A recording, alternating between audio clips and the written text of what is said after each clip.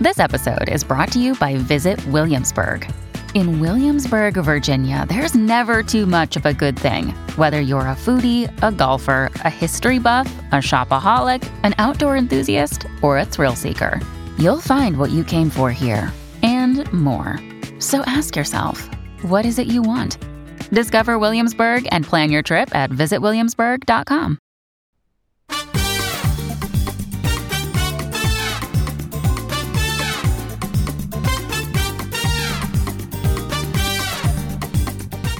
This is the Get Booked Podcast, a weekly show for personalized reading recommendations. This is episode 328, and we are recording on May 10th. I'm Amanda Nelson, and I'm here with Jen Northington, and we are coming to you from Book Riot. Our surprise trip down memory lane about the Nanny TV show. I know. I saw an article, was it in the Wall Street Journal, I think, about how people our age are so overwhelmed that they've gone back to rewatching 90s shows on a loop, which is absolutely... I'm rewatching Friends right now. Right. I'm on, season 4, so I guess other people are doing it, but other people are doing it with, Full House and The Nanny. Yeah, yeah. If I had known you could stream The Nanny somewhere, that's where I obviously would have started. But I did not know, so... Well, when you're done with Friends, you'll have something to fall back on. I'll go find The Nanny. I would also really like to rewatch Frasier. I think that's going to happen. We tried. I had to peace out. No. Well, we got to the season where the actress who's playing Daphne is pregnant, and the fat phobia in that season is horrible. Mm-hmm. It's so bad. Mm-hmm. Friends is like that, too. I was surprised. Yeah. There are many ways in which Friends holds up, and there are many ways in which it really does not hold up. It can be very homophobic. Mm-hmm. The fat phobia, especially around Monica, is bananas. And the first character of color was speaking lines is Julie, Ross's Chinese girlfriend. Right. And the first thing any character says to her when she's introduced is Rachel making fun, Rachel going welcome to our country. Oh my God. And Julie's I'm from New York, And I was oh Lord. Things that would not fly in 2022. Oh my, I'm having a full body cringe right now. That was bad for even then, I feel like. Yes. Oh yeah, 100%. That's not acceptable at any moment. 1997 me would have also been this doesn't seem right. That's not okay. Rachel. Yeah. Just further evidence that she is the worst friend. Anyway. Moving on. So that has nothing to do with our show. Rachel's the worst friend. I believe that is true. 4 seasons in. I have to agree with you. She's the worst. Okay, so this is a show about reading recommendations and not about who the worst friend is, although I will talk about that for a long time. And so if you have a reading recommendation request, you can email that to us at getbookedatbookriot.com, or you can drop it in the form at the bottom of the show notes on the site. If your question is time sensitive, put it in the subject line of the email, please, or in big letters in the first line of your question if you use the form so that we will see it. Another little piece of housekeeping. It is time for our every couple of years listener survey. So we would like to know what kind of podcast content you like, what you would like more of or less of. And if you go to bookriot.com/listener survey, just fill out the survey, and then you will be entered to win a $50 gift card to the independent bookstore of your choice. So bookriot.com/listener survey, please go forth and tell us your preferences. We would like to know your preferences. Okay, we have one piece of feedback from Mel, who says, I have a recommendation for the person who wanted books like Our Flag Means Death. I highly recommend Something Fabulous by Alexis Hall. It does not have pirates, but it is Regency-era road trip caper with a very similar tone to Our Flag Means Death. Every single character in the book, except one, is gay, and it has that silly, whimsical tone. Also has drama. All the side characters are fantastic, which is something I appreciate. Jen has a note here that I will let her say. Listen, y'all, I failed. I failed that assignment because as soon as I saw this feedback, I was like, oh my, Alexis Hall has queer airship pirates who are gay and full of drama. And I don't know how I completely forgot that was true. It's one of his series is from before he got big and fancy and published by, I think they're independently published perhaps. But if you look for the Prosperity series by Alexis Hall, right there, it was right there all the time. And I didn't remember it until now. So thank you for writing in, Mel. Alexis Hall is your Our Flag Means Death go-to. All right, I'm going to read our first question, and we'll hear from our first sponsor, and away we will go. Our first question is from Emily, who says, I just finished Sorrow and Bliss and A Very Nice Girl, and I loved both. I'm looking for more books about complex romantic relationships like these two. While I prefer to read books about characters who are my age, which is 26, I enjoyed Sorrow and Bliss despite the protagonist being older because the story is mostly told through memories about her younger self. I truly fell in love with the characters in Sorrow and Bliss and hope to find another book where I can fall in love all over again. Also, don't recommend Sally Rooney. I've already read all her books and loved them, so if you thought of her, you're on the right track. All right, let's hear from our first sponsor. Today's episode is brought to you by Greenleaf Book Group. No summer vacation should be without a great read, and I don't know about you, but I am partial to mysteries and thrillers for my hot month reads. It's hot girl reading summer, always over here. And from the award-winning librettist of Legally Blonde, the musical, and the screenwriter of Freaky Friday, Heather Hach, comes the page-turning psychological thriller, The Trouble with Drowning. So when author Eden Hart floats into Tucson's Antigone Books in all her dazzling perfection to give a reading, Kat, a struggling writer, can't help but compare herself. Thankfully, Kat's life starts to take on its own Eden-like glow when her literary future takes shape and she falls madly in love with Jacob. As demons from her past begin to surface, Kat's mental health craters, and this halcyon dream slips through her fingers. For the fastest-paced, slow burn you won't be able to put down, be sure to check out The Trouble with Drowning by Heather Hach on Amazon or your retailer of choice. And thanks again to Greenleaf Book Group for sponsoring this episode. Today's episode is brought to you by Thirsty by Jazz Hammonds. College student Blake and her girlfriend have one goal: join the exclusive sorority that promises connections to a network of trailblazing women of color. Now, Ella's acceptance is a sure thing. She's a daughter of a Serena Society alum. After all, Blake, on the other hand, lacks Ella's pedigree and her confidence. Luckily, though really unluckily, she finds courage at the bottom of a liquor bottle. When she drinks, she's bold and funny, and as pledging intensifies, so does Blake's drinking. Ella assures her that she's fine, partying hard is what it takes, but with her future on the line, Blake must decide how far she's willing to go to achieve glittering dreams of success. Now, just so you know, Jazz Hammonds is the 2023 winner of the Coretta Scott King John Steptoe Award for New Talent for We Deserve Monuments, and We Deserve Monuments was an Amazon Best Books of the Year and Barnes & Noble Best Books of the Year for 2023, so suffice to say, y'all should check this new one out. Thanks again to Thirsty by Jazz Hammonds for sponsoring this episode.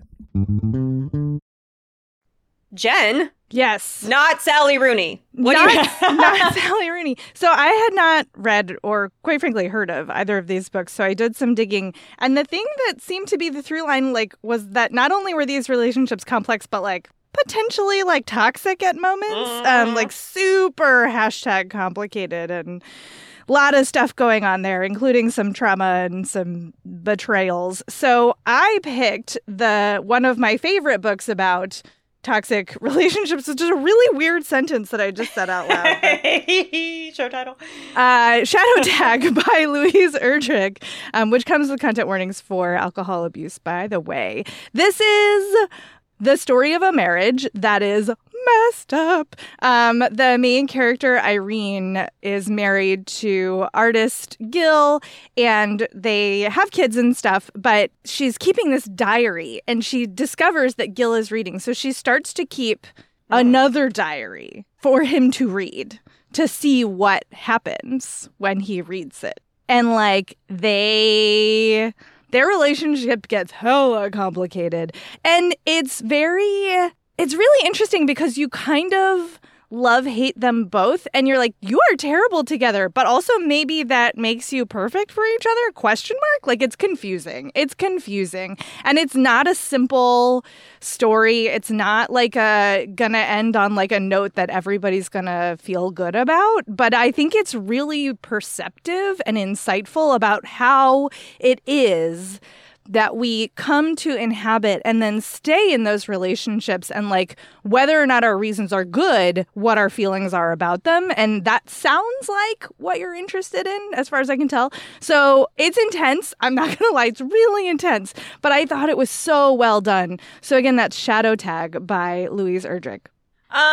Yes. So I have read the Sally Rooney, the one. She has more than one. I have read Sally Rooney. I know, I get the vibe. And I picked up Sorrow and Bliss very recently because it was shortlisted for longlisted? I don't remember which, for the Women's Prize. So it's a lot of emphasis on the inner emotional lives of the female characters that I appreciate from both of those, from those Sally Rooney and from Sorrow & Bliss. So I picked Serena Singh Flips the Script by Sonia Lally, which has a trigger warning for domestic violence. And I picked this book. It doesn't have a central romantic relationship that you're following for the whole thing, even though there is a dude in the background who moves to the foreground. I'm explaining this weird. Okay, so Serena, the titular character, is single. She is a successful career woman. She just got promoted into her dream job. She is very purposefully not married and very purposefully child-free and very happy with that. And her sister, who is her best friend, is recently engaged and is planning this huge traditional wedding. So she has a lot of nervousness that she's going to lose this friendship once her sister gets married, because that is what's happened to her so far in her life. Her friends have all gotten married, had kids, and lost their ability to have time for her. So she's a little bit bitter about it and has built up kind of a thorny shell about the way that coupled people tend to treat their single friends, which is completely valid. As the single friend, I will tell you, that's pretty valid.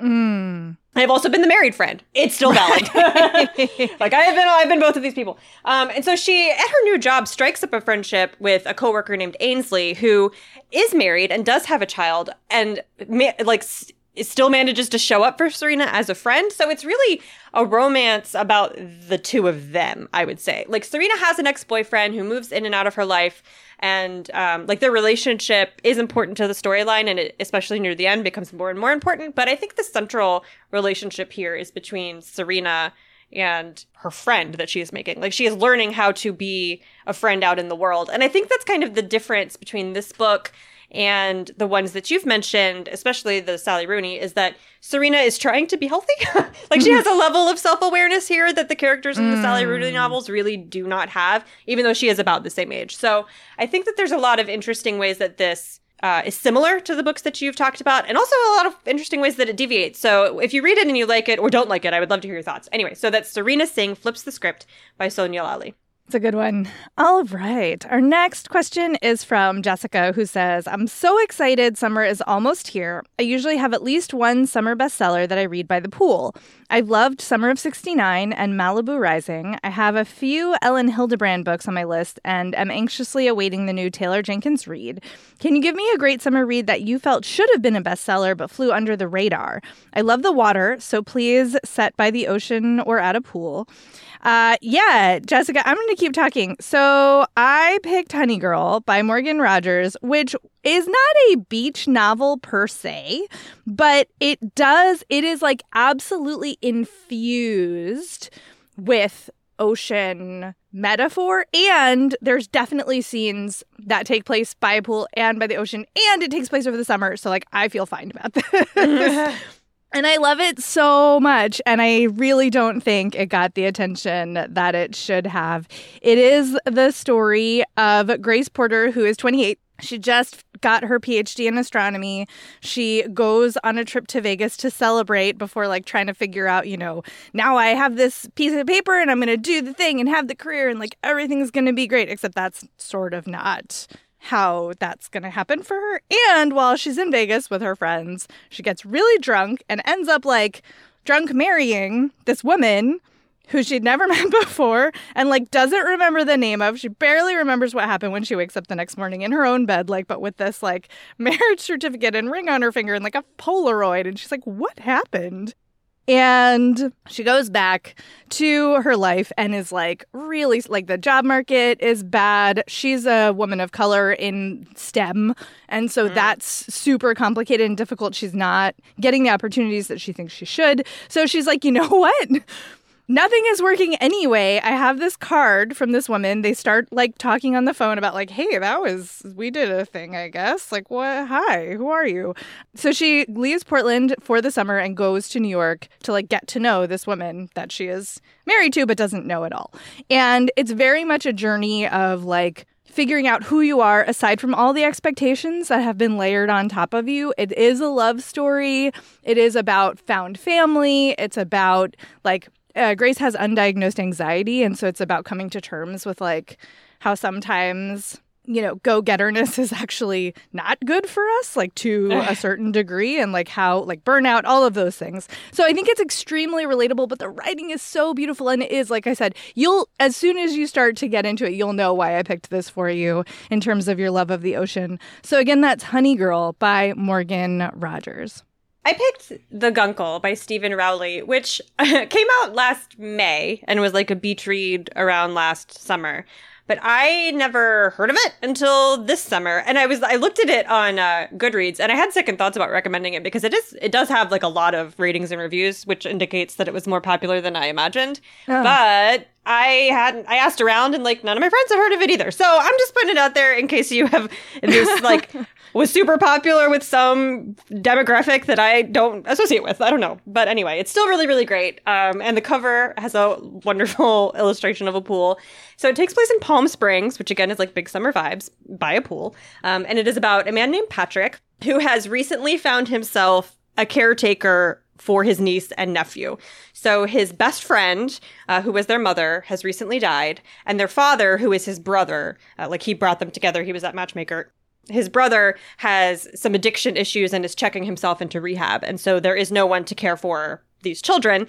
Patrick's sister says that she's going to take them, but Patrick's sister is like a big giant snob and quite a homophobe. So he, in like a fit of pique, is like, actually, I've got it. So he takes the kids to Palm Springs. And it's a very much as if like a 6-year-old and a 9-year-old were dropped in that Robin Williams movie, The Birdcage. Like, like, oh, okay. He has to change a lot of things about his lifestyle, but he's also got his own trauma. Like he's still grieving the loss of his love from a few years before. He was a sitcom star and he's not anymore. So there's like some career stuff going on. And he just like fundamentally does not know how to care for children. And so there are a lot of scenes like set by the pool with him telling them stories about their mom from when she was, when they first met in college. And it's just really, really lovely. Both of the kids are quite precocious, but not in like an obnoxious childhood precociousness in a book kind of way. Like they're not scout, they are kids.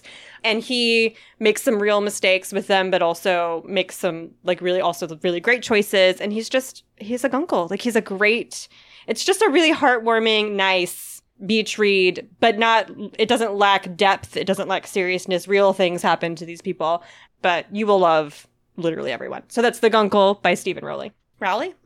Okay. Question 3 is from Kareen, who says, my mom and my sister and I have been trying to do a book club for months, but are having difficulty finding a book we'd all like. My sister likes horror, thrillers, and puzzle books like Piranesi. My mom prefers books that aren't too hard to digest and are amenable to bedtime reading. I'm in the middle, but not a huge horror fan. Also, for what it's worth, my mom is about to retire, while both my sister and I will be starting residencies in endodontics and internal medicine, so maybe a book about starting a new journey would be good. All right, Jen, what you got? So this was a fun one to try to like Venn diagram recommend. I picked a thriller that I just read and absolutely loved. It's The Old Woman with the Knife by Gyu Byung-mo, translated by Chi Young Kim. And so I picked this because it's got a character who is approaching retirement. So like, maybe for your mom. And then also it's a thriller. So, your sister likes those. You are in the middle. So I think you will be fine with this. And, quick content warnings for harm to women and children. This is about an aging assassin. She's 65. She is like, her body is starting to break down, but she's just like, I don't know, I think I have a few years away, but maybe they're going to push me out of the agency. And she's thinking about all these things and still trying to like do her job. She recently got injured, so you're thinking more about that, like you're sort of flashing back from her. She had this encounter with a local doctor that she's like, is he going to rat me out? Like, I don't know. She has a dog and like, her dog is old and she's just like trying to deal with all these life things, but also she kills people for a living. And things start to get weird and she doesn't understand what's happening until it's like things get really intense. I'm not going to tell you anything else about the plot because I don't want to spoil it. It is so well paced. I was like obsessed with Hornclaw, which is the narrator's like assassin name. Also, how cool is that? Like, I'm sorry. Everything about this book is fantastic.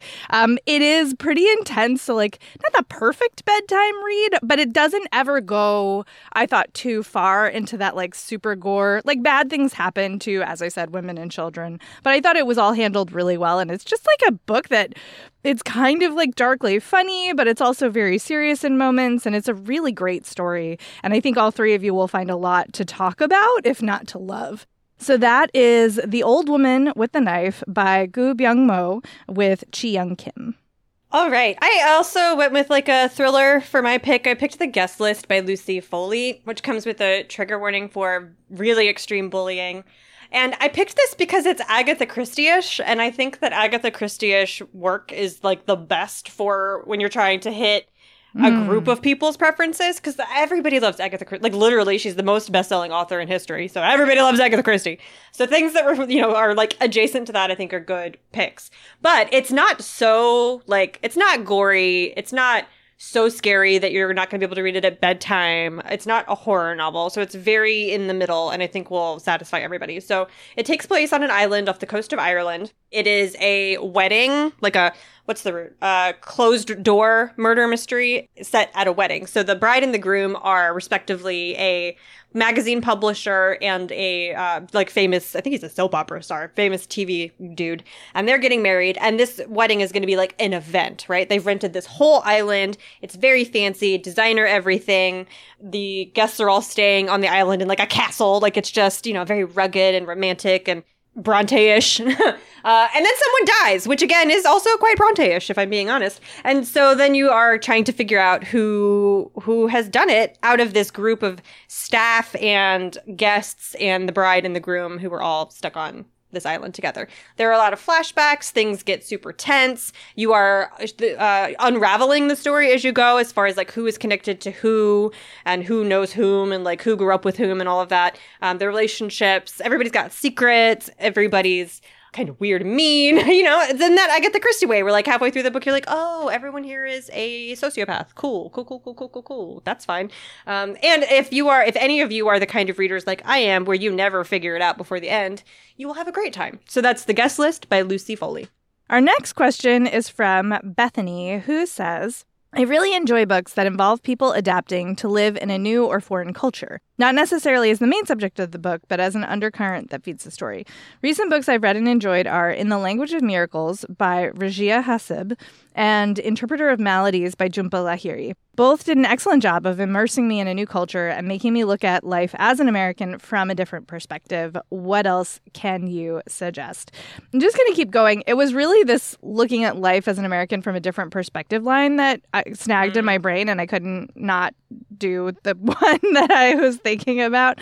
So I picked for you We Need New Names by NoViolet Bulawayo. And I thank you for reminding me, because she's got a new book out that I have to get my hands on. I will give some content warnings for animal death and harm to children for this one. And it is very much about, it is the story of adapting to a new culture. So it's a little more forward than you were asking for, but it's such a good book. The main character, Darling, is 10 at the start of the book. And she lives in Zimbabwe and, lives in a very what we would think of as impoverished, but she just thinks it's life. This is what her life is like. And things are fine. She has a happy childhood until, the schools closed down, the paramilitary police raise the town, fathers leave for jobs. And so Darling ends up going to America because she has an aunt who offers to take her in. And it's the story of her figuring out how life works now that she's an American. And you get this sense of displacement. You get the sense of joy and wonder at all of these new things. But then you get this, deep-seated missing of home, the struggle to figure out who you are in this new context. And you follow her, I think, until she's 12. And I thought the voice was really well done. And you see sort of her arc over this time period. And it's just, it's really going to stick with you. And it really did sort of make me look around and be like, oh yeah, that's interesting. That's interesting. And it's beautifully written. So again, that's We Need New Names by NoViolet Bulawayo. I went in the opposite kind of geographical direction as opposed to folks trying to make it in America. I took Americans trying to make it somewhere else. So I picked The Expatriates by Janice Y.K. Lee, which is about a group of 3 expats living in Hong Kong. So there's Mercy, who is in her late 20s. She is a young Korean American who grew up in New York and graduated from Columbia and has just had some really severe failure to launch. Like, she cannot get her life together. So much so that it has resulted in the death of a child that she was responsible for watching while she was a nanny. And so she's in Hong Kong trying to figure out what to do with herself after that. Margaret is another one of the 3 main characters who is the mother of the child who died and is now trying to figure out what her identity is, because she left a really successful career to raise her kids, and now she feels like a failure because one of them, through like no fault of her own, is gone. The final main character is, what was her name? I think it's Mercy. Hillary, who is a housewife who is trying to have a child to save her marriage. And we all know how well that turns out.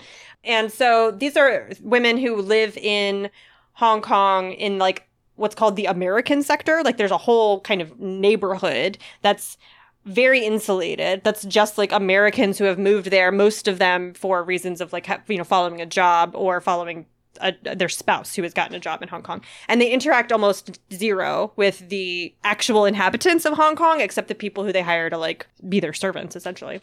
And so it's a lot about class and racial struggles when white people and people who are not white, but who are not like quote unquote from that place, move into a place with their, American money and their kind of privilege and all of that. And it's very much about class. It talks about class in a lot of ways that I thought were really interesting. And the conversation around motherhood here is also fascinating. And it's, not simple. A child has died. And there's another character who wants a child but can't have one, is considering adopting from a local orphanage, which comes with its own whole host of issues. And her husband's like very much not on board with that. So it feels to me like it has a little bit of Crazy Rich Asians flavor in as much as it's like about wealth in an Asian country, but it's obviously about mostly white people or Americans. So it's not about like the rich people within that culture. It's about rich people coming and like depositing themselves into a culture. And then what happens and how that affects, Hong Kong is an island of 7 million people, so it's not a small neighborhood, but these characters are like suffocatingly claustrophobic in their daily life. It's a fascinating thing to read, and they are not adapting well to that kind of experience. So that's The Expatriates by Janice Y.K. Lee. And it is time for our next sponsor. Today's episode is brought to you by Bloom Books. Diana Dixon has a busy summer and no time for tall, gorgeous hockey player Shane's shenanigans. Because you know what? If they shenan once, they'll shenan again. So she thinks she knows exactly who he is when he moves into her apartment building, but turns out Shane's sick of hookups and tired of being on the rebound after his long-term girlfriend called it quits. But when his ex comes back into the picture, he needs a plan. And who better to play his new girlfriend than his sassy new neighbor? So a fake relationship might be perfect for Diana's own ex issues, but Diana is used to living by the rules. Will she learn that when it comes to love, rules are meant to be broken? Make sure to check out The Dixon Rule by Elle Kennedy. Elle Kennedy is a New York Times and USA Today bestselling author with over 1 million copies of her books sold. So this is going to be another banger, y'all. Make sure to check it out. And thanks again to Bloom Books for sponsoring this episode. Today's episode is brought to you by Sourcebooks Landmark. So King Solomon says something very interesting to his son before he dies, and that is, quote, "Don't let the white man take the house," end quote. These, as I just mentioned, are King Solomon's last words to his son as he dies. Now, all 4 Solomon siblings must return to North Carolina to save the kingdom, their ancestral home, and 200 acres of land from a development company. Told in Alternating Viewpoints, Long After We Are Gone by Tara Shelton Harris.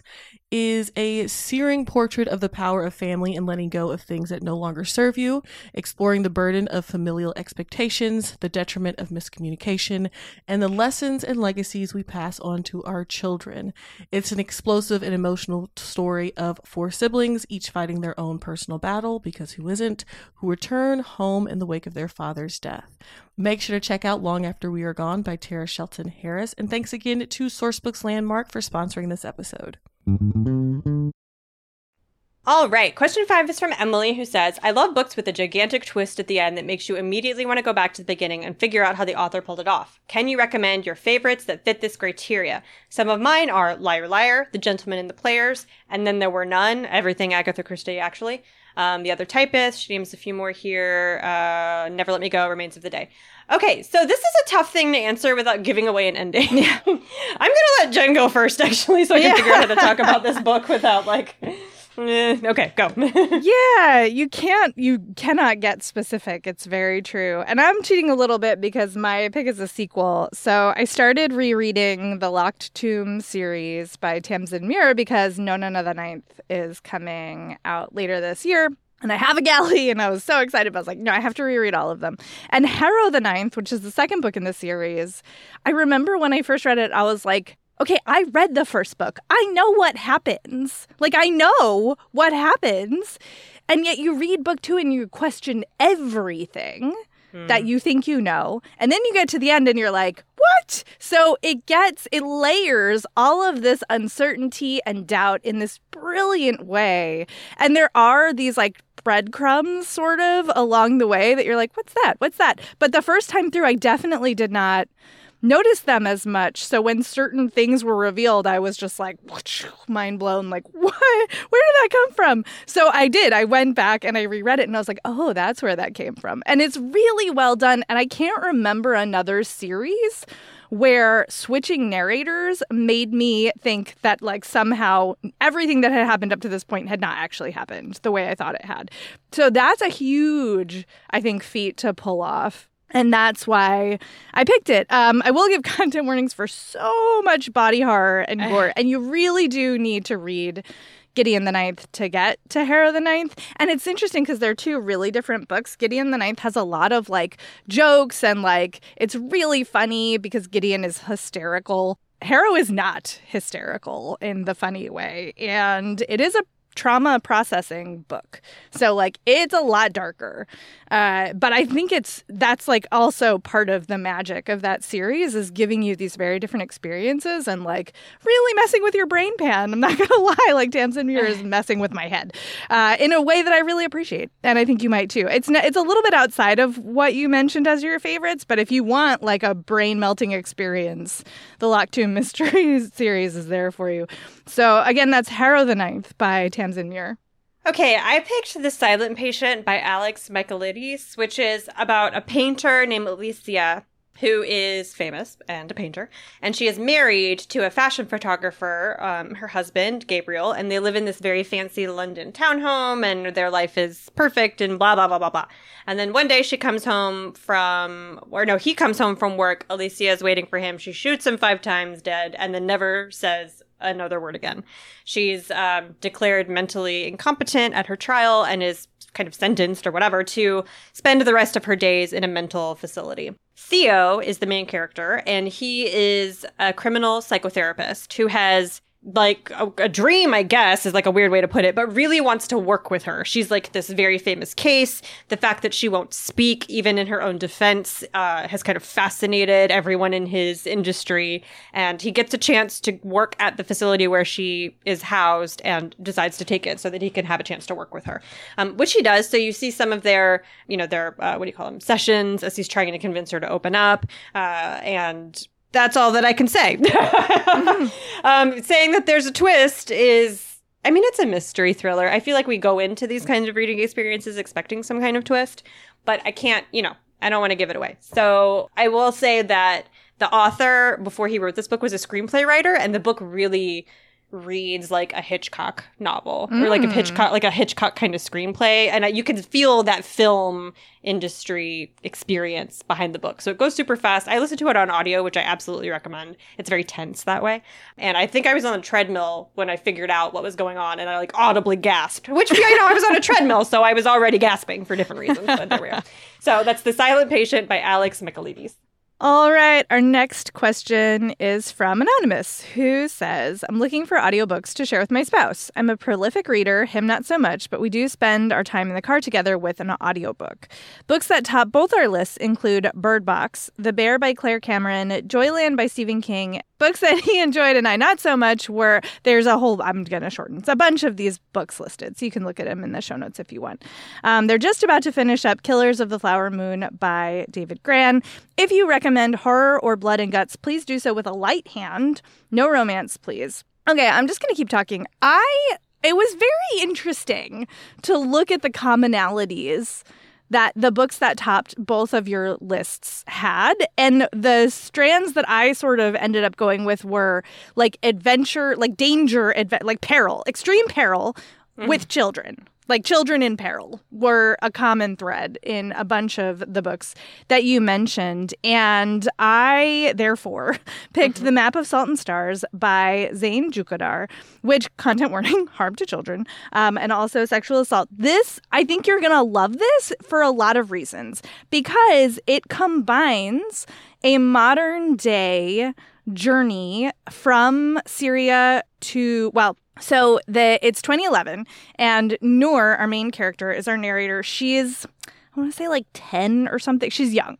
And she has lost her father and just moved back from New York City to Syria. And then, of course, the country is experiencing all of this political upheaval and violence. Their home is destroyed by bombing. And so they have to, they become refugees and they have to flee on foot for most of it across the Middle East and North Africa.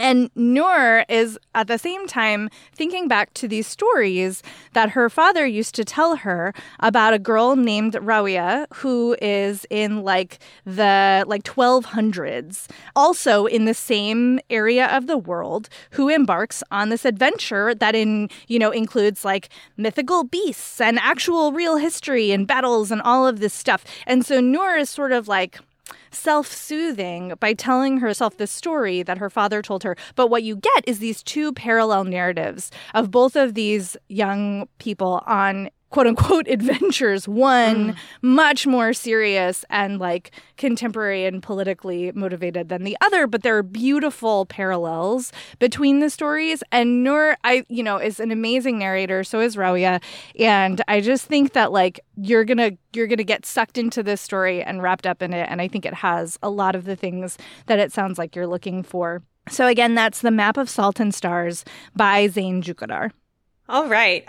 So the threads that I picked out of these books that you recommend, I don't know why I got stuck on. I got stuck on the Graveyard Book, The Gaiman. And I got stuck on how so many of these are historical fiction, like The Sun and The North Water. These are kind of they're historical fiction. They take place in the past. That's what that is. Right. And so I wanted to kind of mash up those two vibes. And I went with Trouble the Saints by Elia Don Johnson, which takes place in New York in like the interwar period, like right before World War II. And it has three different perspectives. Like you get three narrators.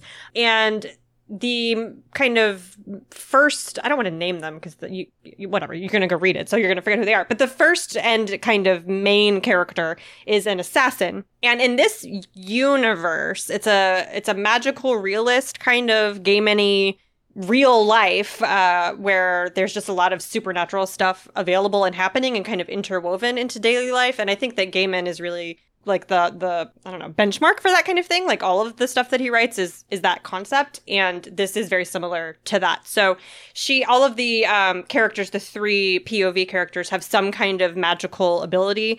And I get magic is like not the right word. It's not. It's supernatural or extra natural. I don't even know how to describe it. You know what I'm saying? Like it's not.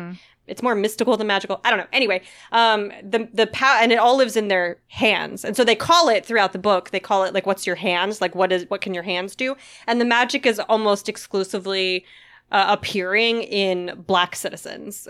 White people can have some sometimes, but it is mostly a thing that the Black characters in this world building have. And so the first character, her hands are really, really good at killing people. And so she has gotten embroiled in kind of the Manhattan underground. She works as a knife for like a gangster, a knife being like an assassin, obviously. She's trying to get out of the life as she's fallen in love. It's just like complicated. And then the two characters who come after her are her friends. And so this is really like, it's oddly romantic. Like there's a romance through line. And it is very much about interpersonal relationship and like community struggle, while also having all of these mystical, otherworldly things going on. And that's kind of the adventure of the book is, both seeing what happens to the characters, but also figuring out what in the heck and Bob is going on in this world.